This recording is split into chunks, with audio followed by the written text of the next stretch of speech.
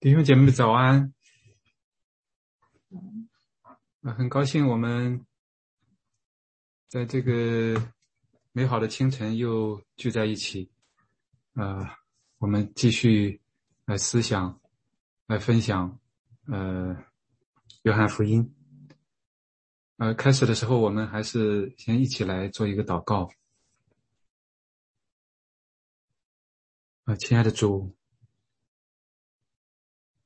在时候要到的时候，主啊，你即将走上那十字架的道路。虽然是那样的痛苦，那样的羞辱，但是主，你义无反顾。主啊，我们感谢赞美你。主啊，当我们回想这一切的时候，主啊，求你的圣灵运行在我们当中，主啊，赐给我们更多更深的认识和看见，对你的认识，对我们效法你的样式的看见。主啊，谢谢你，谢谢你，也求你在我们当中祝福我们以下的时间。我们感谢赞美你，祷告祈求是奉主耶稣基督的名，阿们。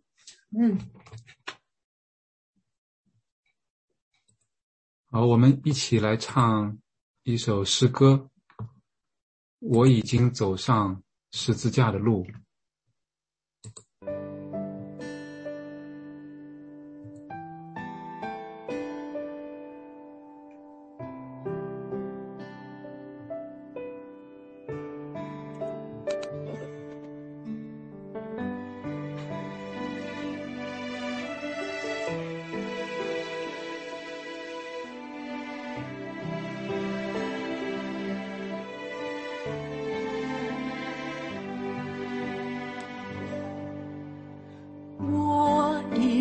走上十字架的路，总有艰难和险阻，我绝不会后退。因有你的恩手牵着我的手，我虽软弱又孤独，你是我的帮助。这是一条受苦的路，哦，这将是一条牺牲的路。你已经走过，我愿意跟随。这是一条通向天堂的路。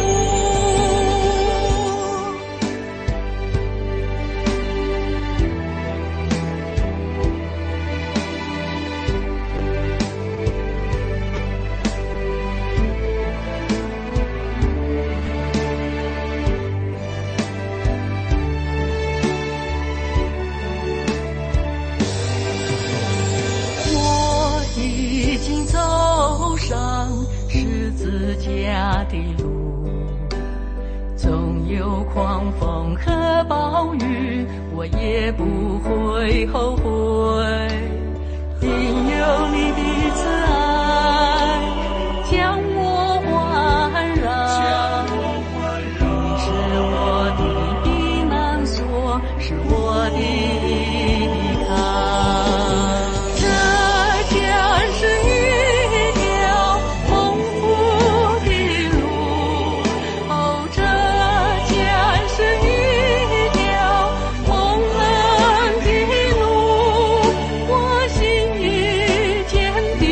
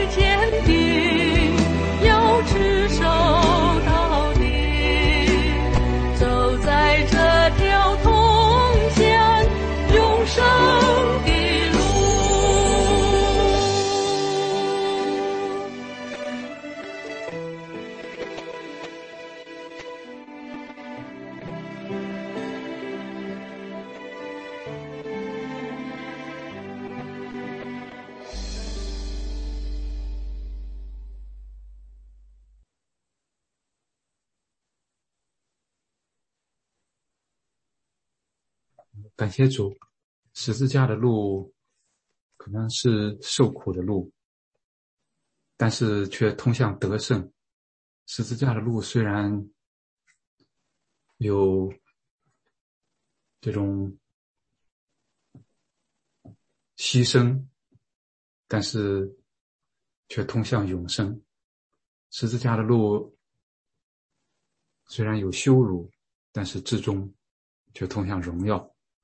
我们今天来到约翰福音第18章，耶稣和门徒在他对门徒讲完长篇的讲话以后，来到了客西马尼园，犹大带着人来捉拿他，主耶稣被捕，然后被带到大祭司的亚那面前。接着是彼得第一次不认耶稣，然后大祭司亚那就是该亚法的岳父来审问耶稣。彼得接着又第二次、第三次不认主。之后大祭司让人把耶稣接到比拉多面前，比拉多审问耶稣。在犹太人的压力面前，耶稣背叛死刑。内容比较多，我们还是一起来分享我们特别有感动有领受有看见的地方。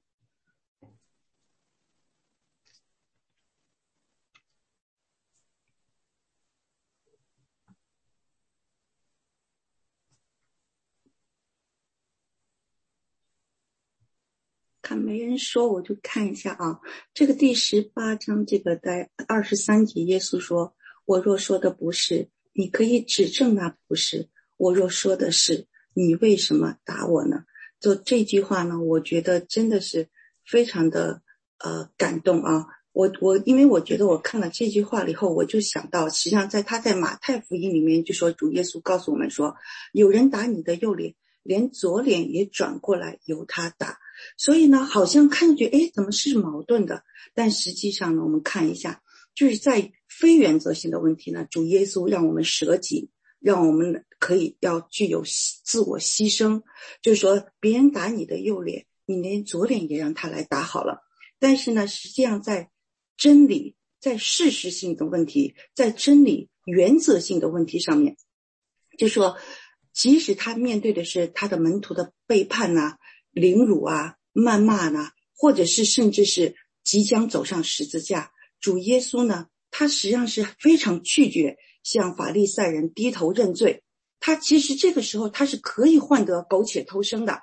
他说我不是王，我以前说的话对不起啊，我错了，或者怎么样，他苟且偷生是完全可以做到的。但是他拒绝在真理和原则性的问题上面呢，他就说的是，就他非常义正言辞，就说我若说的不是，你可以指证那不是，我若说的是，你为什么要打我呢？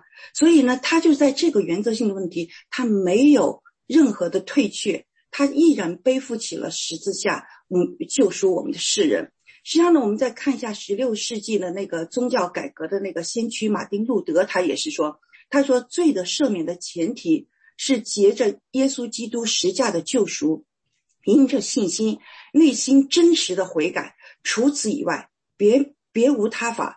他就是教皇啊、主教们当时审判他，他其实真的是非常的恐惧战惊。他说你再给我1天的时间，再给我一些时间，我考虑一下你们的那些诉求啊。但是最终他还是顽强的站在了法庭上，他不卑不亢的说，我的良心听从上帝的话语，我不能也不会改变自己的观点，因为违背良知有违公义。所以呢，我就觉得不管是主耶稣呢，还是马丁路德，他们面对黑暗势力呢，面对世间的那种艰难险阻，他们都是追求真理，他们不屈不挠，他们就向世人就展示的是什么呢？对于真理事实，他是不容扭曲、不容篡改的这种坚定信念，他也为我们树立了一个标杆，就是说在黑暗势力面前，我们是不是要苟且偷生？我们是不是要扭曲事实？我们是不是要说谎，就为了让自己生活得更好一些？所以呢，我们就从他们的身上就能看到一个很好的一个 example 吧。另外呢，在第18章的36和37啊，我也是就这一章节，我觉得能让我感动的地方非常多。就是第36和37，他说：“我的国不属这世界，我的国若属这世界，我的臣仆必要征战，使我不至于被交给犹太人。只是我的国不属这世界。”然后呢，比拉多说：“你是王吗？”耶稣说：“你说我是王，我为此而生，也为此来到世间，特为给真理做见证。凡属真理的人，就听我的话。”就说我觉得我就看到这些地方，我就说，不管是羞辱啊、背叛啊，或者是污蔑啊，或者是逼迫、藐视、挖苦别人怎么样，我们从他的身上，我们看到他是非常的温柔非常的说话非常的谦卑，但是同时他是坚守那种真理，坚守原则。就是说，假如呢，我们就说我们看到彼得背叛他的软弱，其实我们每个人都是这样。假如我们每个人真的回溯到2000年前，我们也在那个情景，我们会什么样的表现？我觉得我不会去标榜自己我会比彼得好，我会比他们好。有可能我也是其中的那个站在人群中钉他十字架，钉他十字架我们要另外一人，我们不要把他怎么样。所以我们在那种大环境中，我们面对那个大祭司或者别人的那种煽动的那种情绪，或者在那种整个大环境中，我们很可能会蒙了双眼。只是2000年后我们再看，哇，那些人好 stupid 呀！我们的救主他们既然都看不到，他们居然要钉他十字架，居然怎么样？所以呢，我觉得我们要有一双明亮的眼睛，求圣灵时时的带领我们，让我们看清哪一条路是耶稣让我们去走的，我们应该怎么样去行为处事。这是我的感想啊。谢谢分享，感谢主。这个主耶稣说：“我若说的不是，可以指证那不是；我若说的是，你为什么打我呢？”确实，他是在一个就相当于是法庭上来讲这个话，因为他是在这个受审，在大祭司面前，在受审的时候，从他前面所说的话里面可以看出来，他是按照犹太的律法，要审问犯人的话，要有见证人的，要有这个证人在场，不单单是你只是说你认为他有罪，然后你就去审问他一个人，让他自己去承认。所以在这个地方，在大祭司审问耶稣的时候，首先他们自己就违背了律法，违背了是这个自己的律法。所以主耶稣讲的是要他实际上是要的一个符合律法的、符合公平的一个审判审问。我没有在暗地里做什么，我都是光明正大的去做的。所以你可以去问那些人，那些人可以做见证。但是在这个地方，大祭司并没有这样。他从前面我们可以看出来，他们是有蓄谋的，就是要捉住他，就是要定他死罪，置他于死地。所以这些程序、这些公平也就不顾了。所以主耶稣在这里来反问。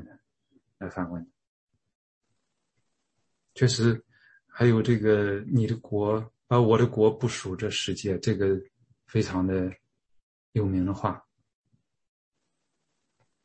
主耶稣的国是另外一个国度，是天国，是神的国度，不是在世上的这个国度。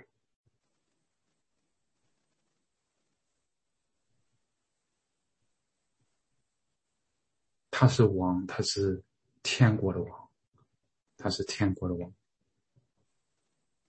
这个实际上有许许多多的理解和应用，甚至是对这个有一些不同的看法。那就是说，如果主耶稣是我们的主，是我们的王的话，那我们对世界的这个政权应该是一个什么样的态度？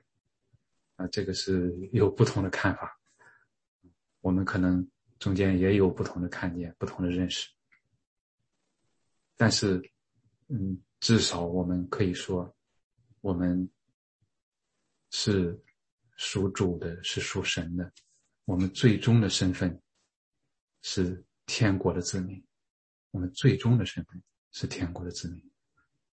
当然我们还在这个世上，还有责任和义务。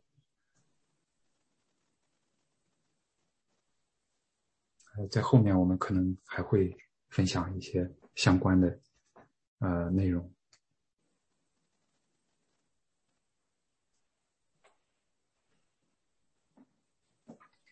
主耶稣也讲到，他说，你说我是王，我为此而生，也为此来到世间，特为给真理做见证。凡属真理的人就听我的话。从这个他和比拉多，他和大祭司主耶稣的问答来看的话，他有的时候他回答的不是完全是按着这个发问的人的这个指向这个问题来回答的。有的时候好像是他在讲另外的事情，但是他讲另外的事情有更深的意义，更深的道理。好像是在这个刚刚过来的这个主日里边讲道里边也有涉及到这一点。真理是什么呢？比拉多自己在这里好像是给我们感觉好像是他在喃喃自语。真理是什么呢？ What is truth？ 这个问题世世代代伴随着人，伴随着所有的人。真理是什么？什么是真理？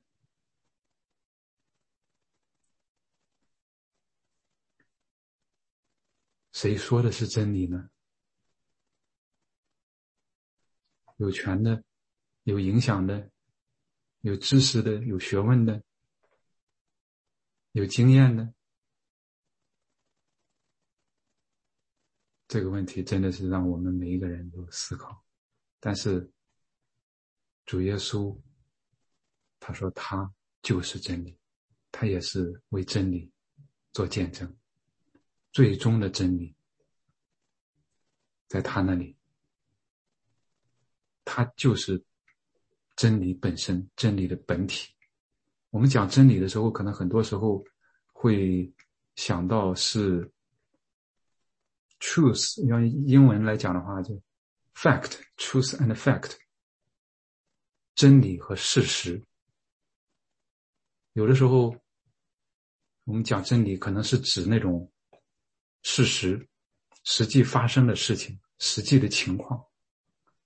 有的时候明明是这样的事情，但是可能在很多人的说法里面，很多人的宣讲里面变成了另外的一个样子。这个就不是真理，就不是事实，反而是谎言。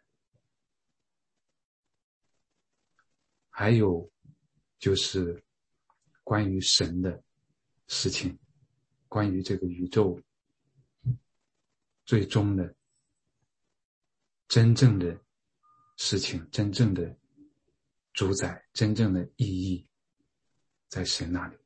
神就是真理，主耶稣就是为把这个真理带到世间，把真理和恩典带到世间。恩典和真理是从他而来。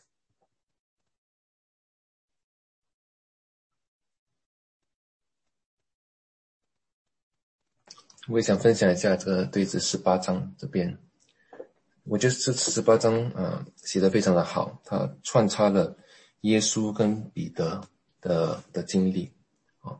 所以耶稣正是显出耶稣跟彼得很大的不同，而且当中可以学习的功课啊。耶稣带到3位不同的人亚拿就是那个大祭司的岳父，以及盖亚法就是大祭司和比拉多，这3位都是地位非常高的人，甚至在宗教方面都是领袖。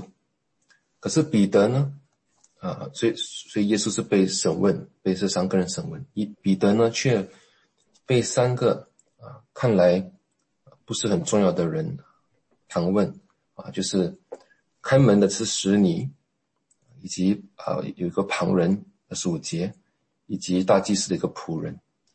所以即使耶稣被这些宗教领袖审问的时候，他依然坚持立场。可是彼得虽然只是被这些旁人问的时候，他却站立不住。而且彼得他站立不住的问题呢，只是他是否是耶稣的门徒。可是耶稣却很大胆的在这些宗教领袖面前坚持他的立场，他是基督，他是神的儿子。所以真的是给我很大的提醒，我们是否能够生活在这个不属于自己的世界里面，可是却要承认我们是属天的国民这也让我想起就是小时候就是知道是基督徒的时候，就是需要吃饭前要祷告，可是就是那时还小嘛，跟同学们在一起的时候，祷告的时候总是会被欺负，可能会被同学们嘲笑，还是被他们偷吃。你祷告的时候，你闭上眼睛的时候被他们偷吃食物，所以那时就很有时有一种挣扎，说是否要承认自己是基督徒。虽然是小孩子的事情，可是那时候就有一种挣扎，你承认是基督徒，你就要祷告，你祷告的时候就被欺负。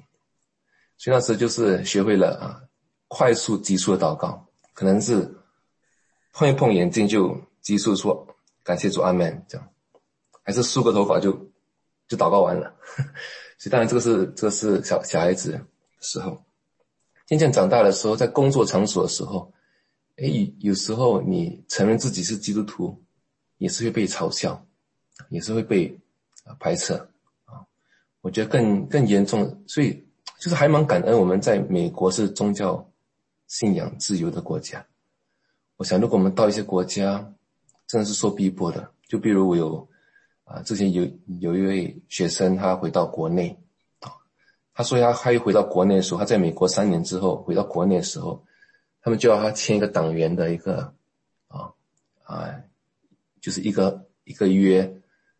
所以他就问他说是否你在美国有没有参加任何的信仰，有没有信什么教，如果有的话你就不能参加这个他们的党而且我知道在国内如果你没有参加任何党员的话，对你的工作一切都有影响。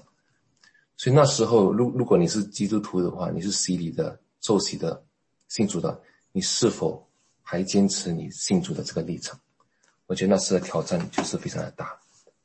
所以我觉得这是给我们很大的提醒，在环境艰难当中，你是否还承认你是主的门徒。谢谢。谢谢分享，感谢主。确实基督信仰对每一个人是一种，在现在即使在这样的地方也有的时候是不容易的。就真的不要说在其他的一些地方。我自己回想我刚信主的时候，那个时候我非常的自豪我是基督徒，我信仰耶稣基督，我信神，非常自豪感觉。但是后来发现你有的时候你不好讲，不能讲，这个环境不适合讲，没办法讲。所以也很纠结，很痛苦。但很感恩的时候，很感恩的就是能够有这样的机会来装备，来学习。这个是就是完全是公开的，完全是公开的。我就是要走这样的路，我就是要公开这样。但是在一些地方确实还是会付出代价，甚至付出很大的代价。这个也是真是作为信徒，作为基督的门徒所要面对的。我还记得我在神学院的时候，我们的教授包括校长都讲过这个世界，这个世俗化是非常厉害的。即使是看欧洲已经就非常的和以前是不一样了，非常的世俗化了。教堂信教的这个人数大幅度的减少，教堂大量的关闭。美国这个比例还好，还没有到那个程度，但是教堂关闭的速度要高于新开教会的速度。信徒有信仰的人，信仰基督教的人数的比例也比以前减少很多，并且即使是基督教内部也这个信仰方面也和以前相比也是有差别。我们不是说以前好像都是好了，现在就都不好了，实际上也不是这样。每一个时代有每一个时代的问题。在以前的时候，如果我们看一些书的话，我们知道一些情况的话，以前也有以前时代的很大很大的问题。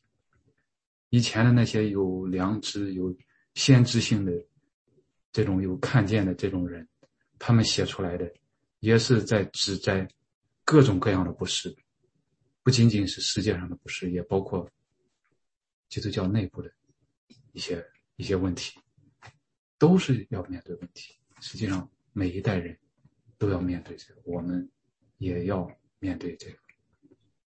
但是确实是主耶稣在这个地方给我们看到的是完全不同的另外的一个形象，和彼得真的是差别太大了。他表面上看起来是他被捕，他受审，但是他没有一点点的慌乱，没有一点点的恐惧表现出来。犹大带着人来，那么多人，灯笼火把兵器要捉他，就指明就要捉他。我就是我已经告诉你们了，我就是。你们要捉就捉我，你们要捉拿的是我，让其他人走，保护其他人。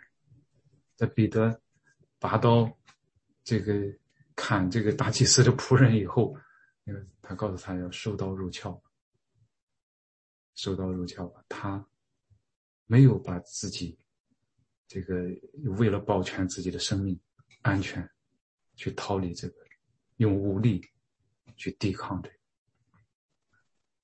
那他在这个大祭司的面前，刚才也分享了，他没有这个就怎么样懦弱，他讲的是很铿锵有力的话，他要求一个公平的一个审判，他要求你讲道理，讲程序，讲公平。他在比拉多面前更也是，比拉多很有意思，我们可以如果要看，真的要看这一段的话，比拉多在这个犹太人和主耶稣之间，他来回的跑。一开始犹太人把耶稣解去，但是犹太人为了怕沾染污秽，不进他的衙门。但是表面上这些在仪式上去追求这个洁净的人，但是竟要把一个无辜的人要置于死地，这也是真是很强烈的对比。但是比拉多问了很多的问题，他问的问题实际上是他也是他应该问的。然后他问犹太人说，你为什么要把这个人来接来？你们告他是为什么呢？但犹太人不回答他，他要没有罪，我们就不把他送来，不把他交给你了。也就是说，你不用问为什么，他肯定是有罪的，我们把他逮来，他就是有罪的。那比拉多就是说，那他有罪，你们认为他有罪，你按你的律法去审问他吗？但犹太人又不得不承认，我们没有杀人的权柄，要处死人的话，要交给这个官府，罗马政府。比拉多又回来，再面对耶稣，他问的也很有意思，你是犹太人的王吗？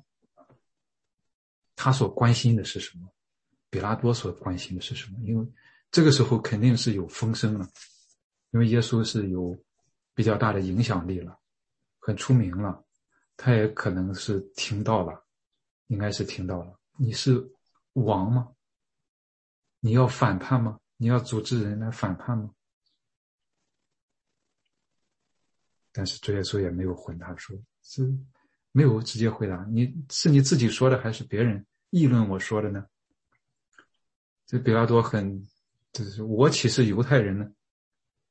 很骄傲，看不起犹太人，我是罗马的公民，我是罗马的巡抚官员，看不起这些人。你本国的人把这些人把这个祭司长把你交给我，你做了什么事呢？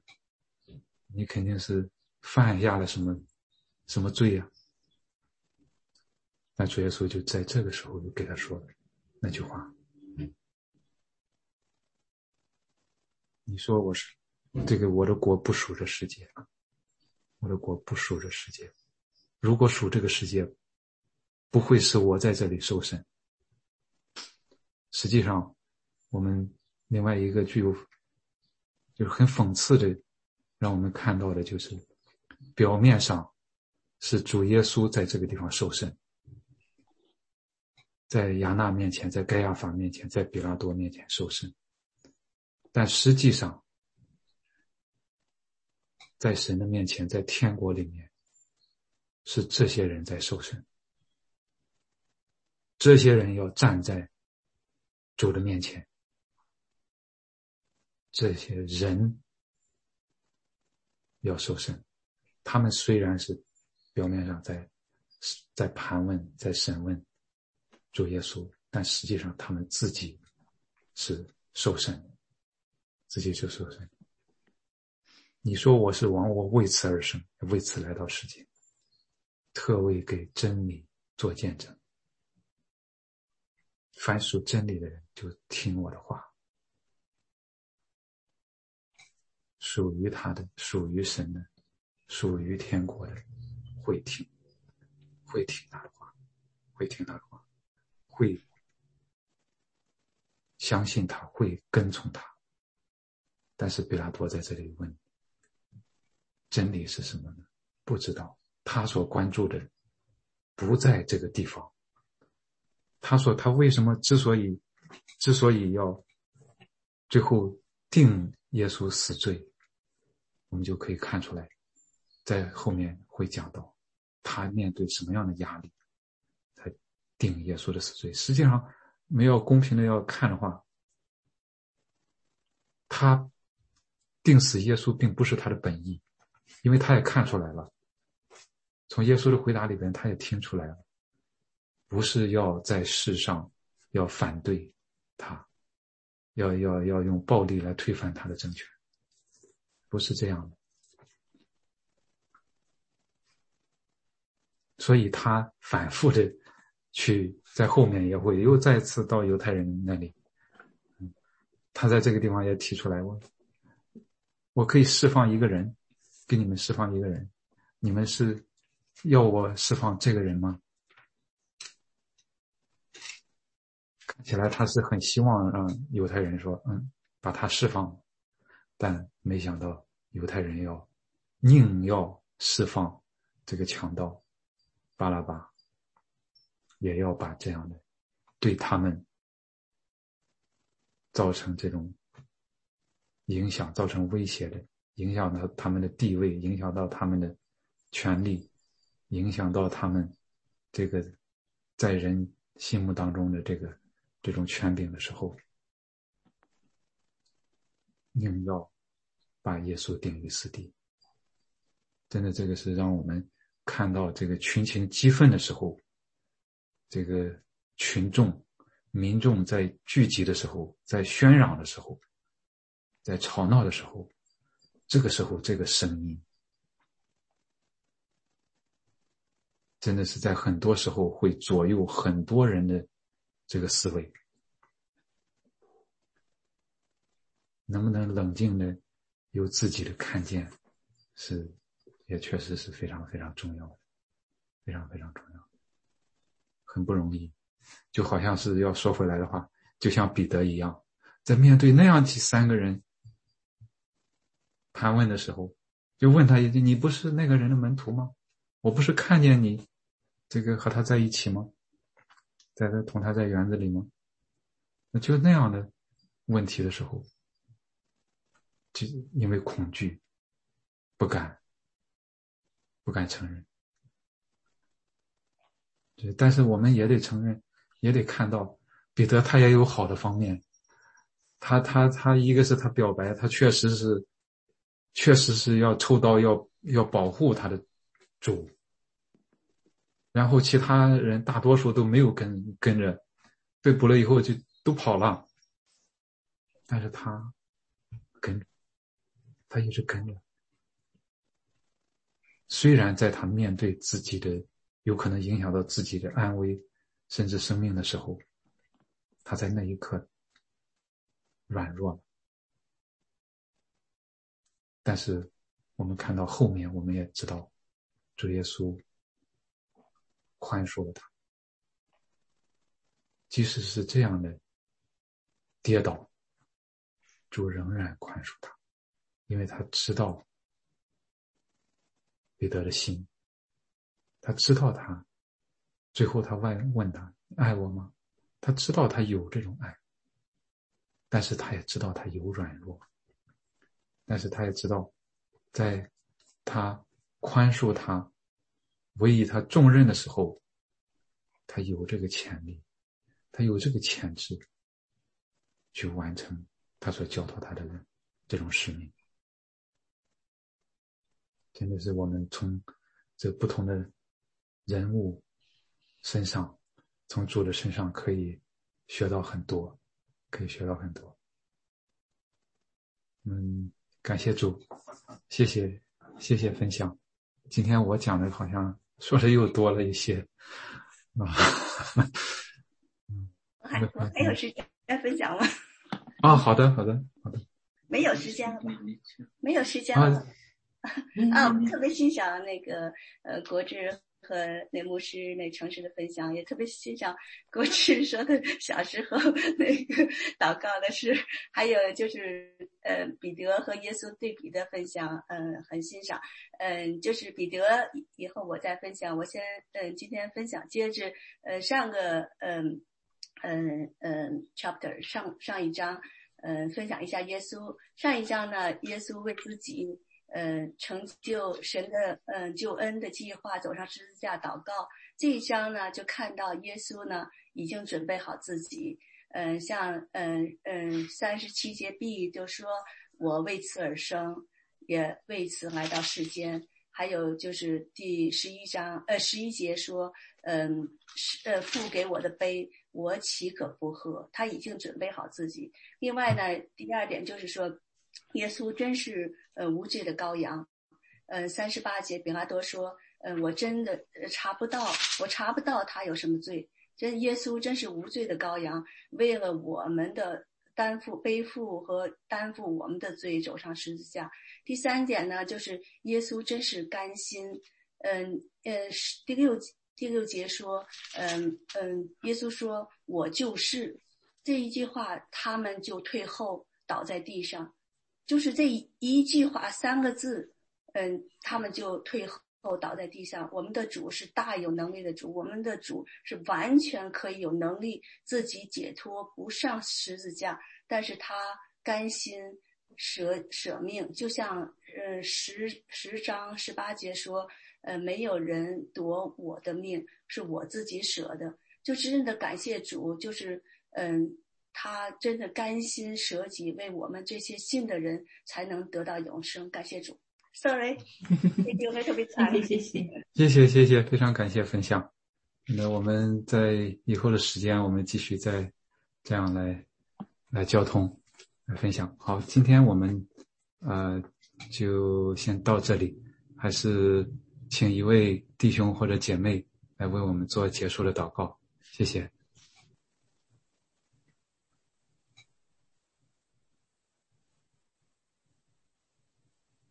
亲爱的天父上帝，感谢你让我们在这个美丽的早晨能够一起来思想主你的话。感谢主，借着弟兄姐妹的分享，牧师的带领，我们能够一起的来思想主你走上十字架的这条道路是何等的不容易，可是主啊，你却正是在众人面前正是坚持你的立场，你也正是为我们牺牲。主啊，求你帮助我们借着今天的分享，让我们知道虽然我们不是属于这世界，可是我们却生活在这边，要承认我们是主你的门徒。很多时候在环境艰难的时候，压力的时候，我们是何等的软弱，求你原谅我们，也求你帮助我们能够勇敢的为主你而活。感谢主，求你保守弟兄姐妹今天的生活，让我们继续在我们今天的生活当中能够勇敢的做主你美好的见证。感谢主，祷告奉耶稣名求，阿们。谢谢，下周见，谢谢，下周见，周末愉快。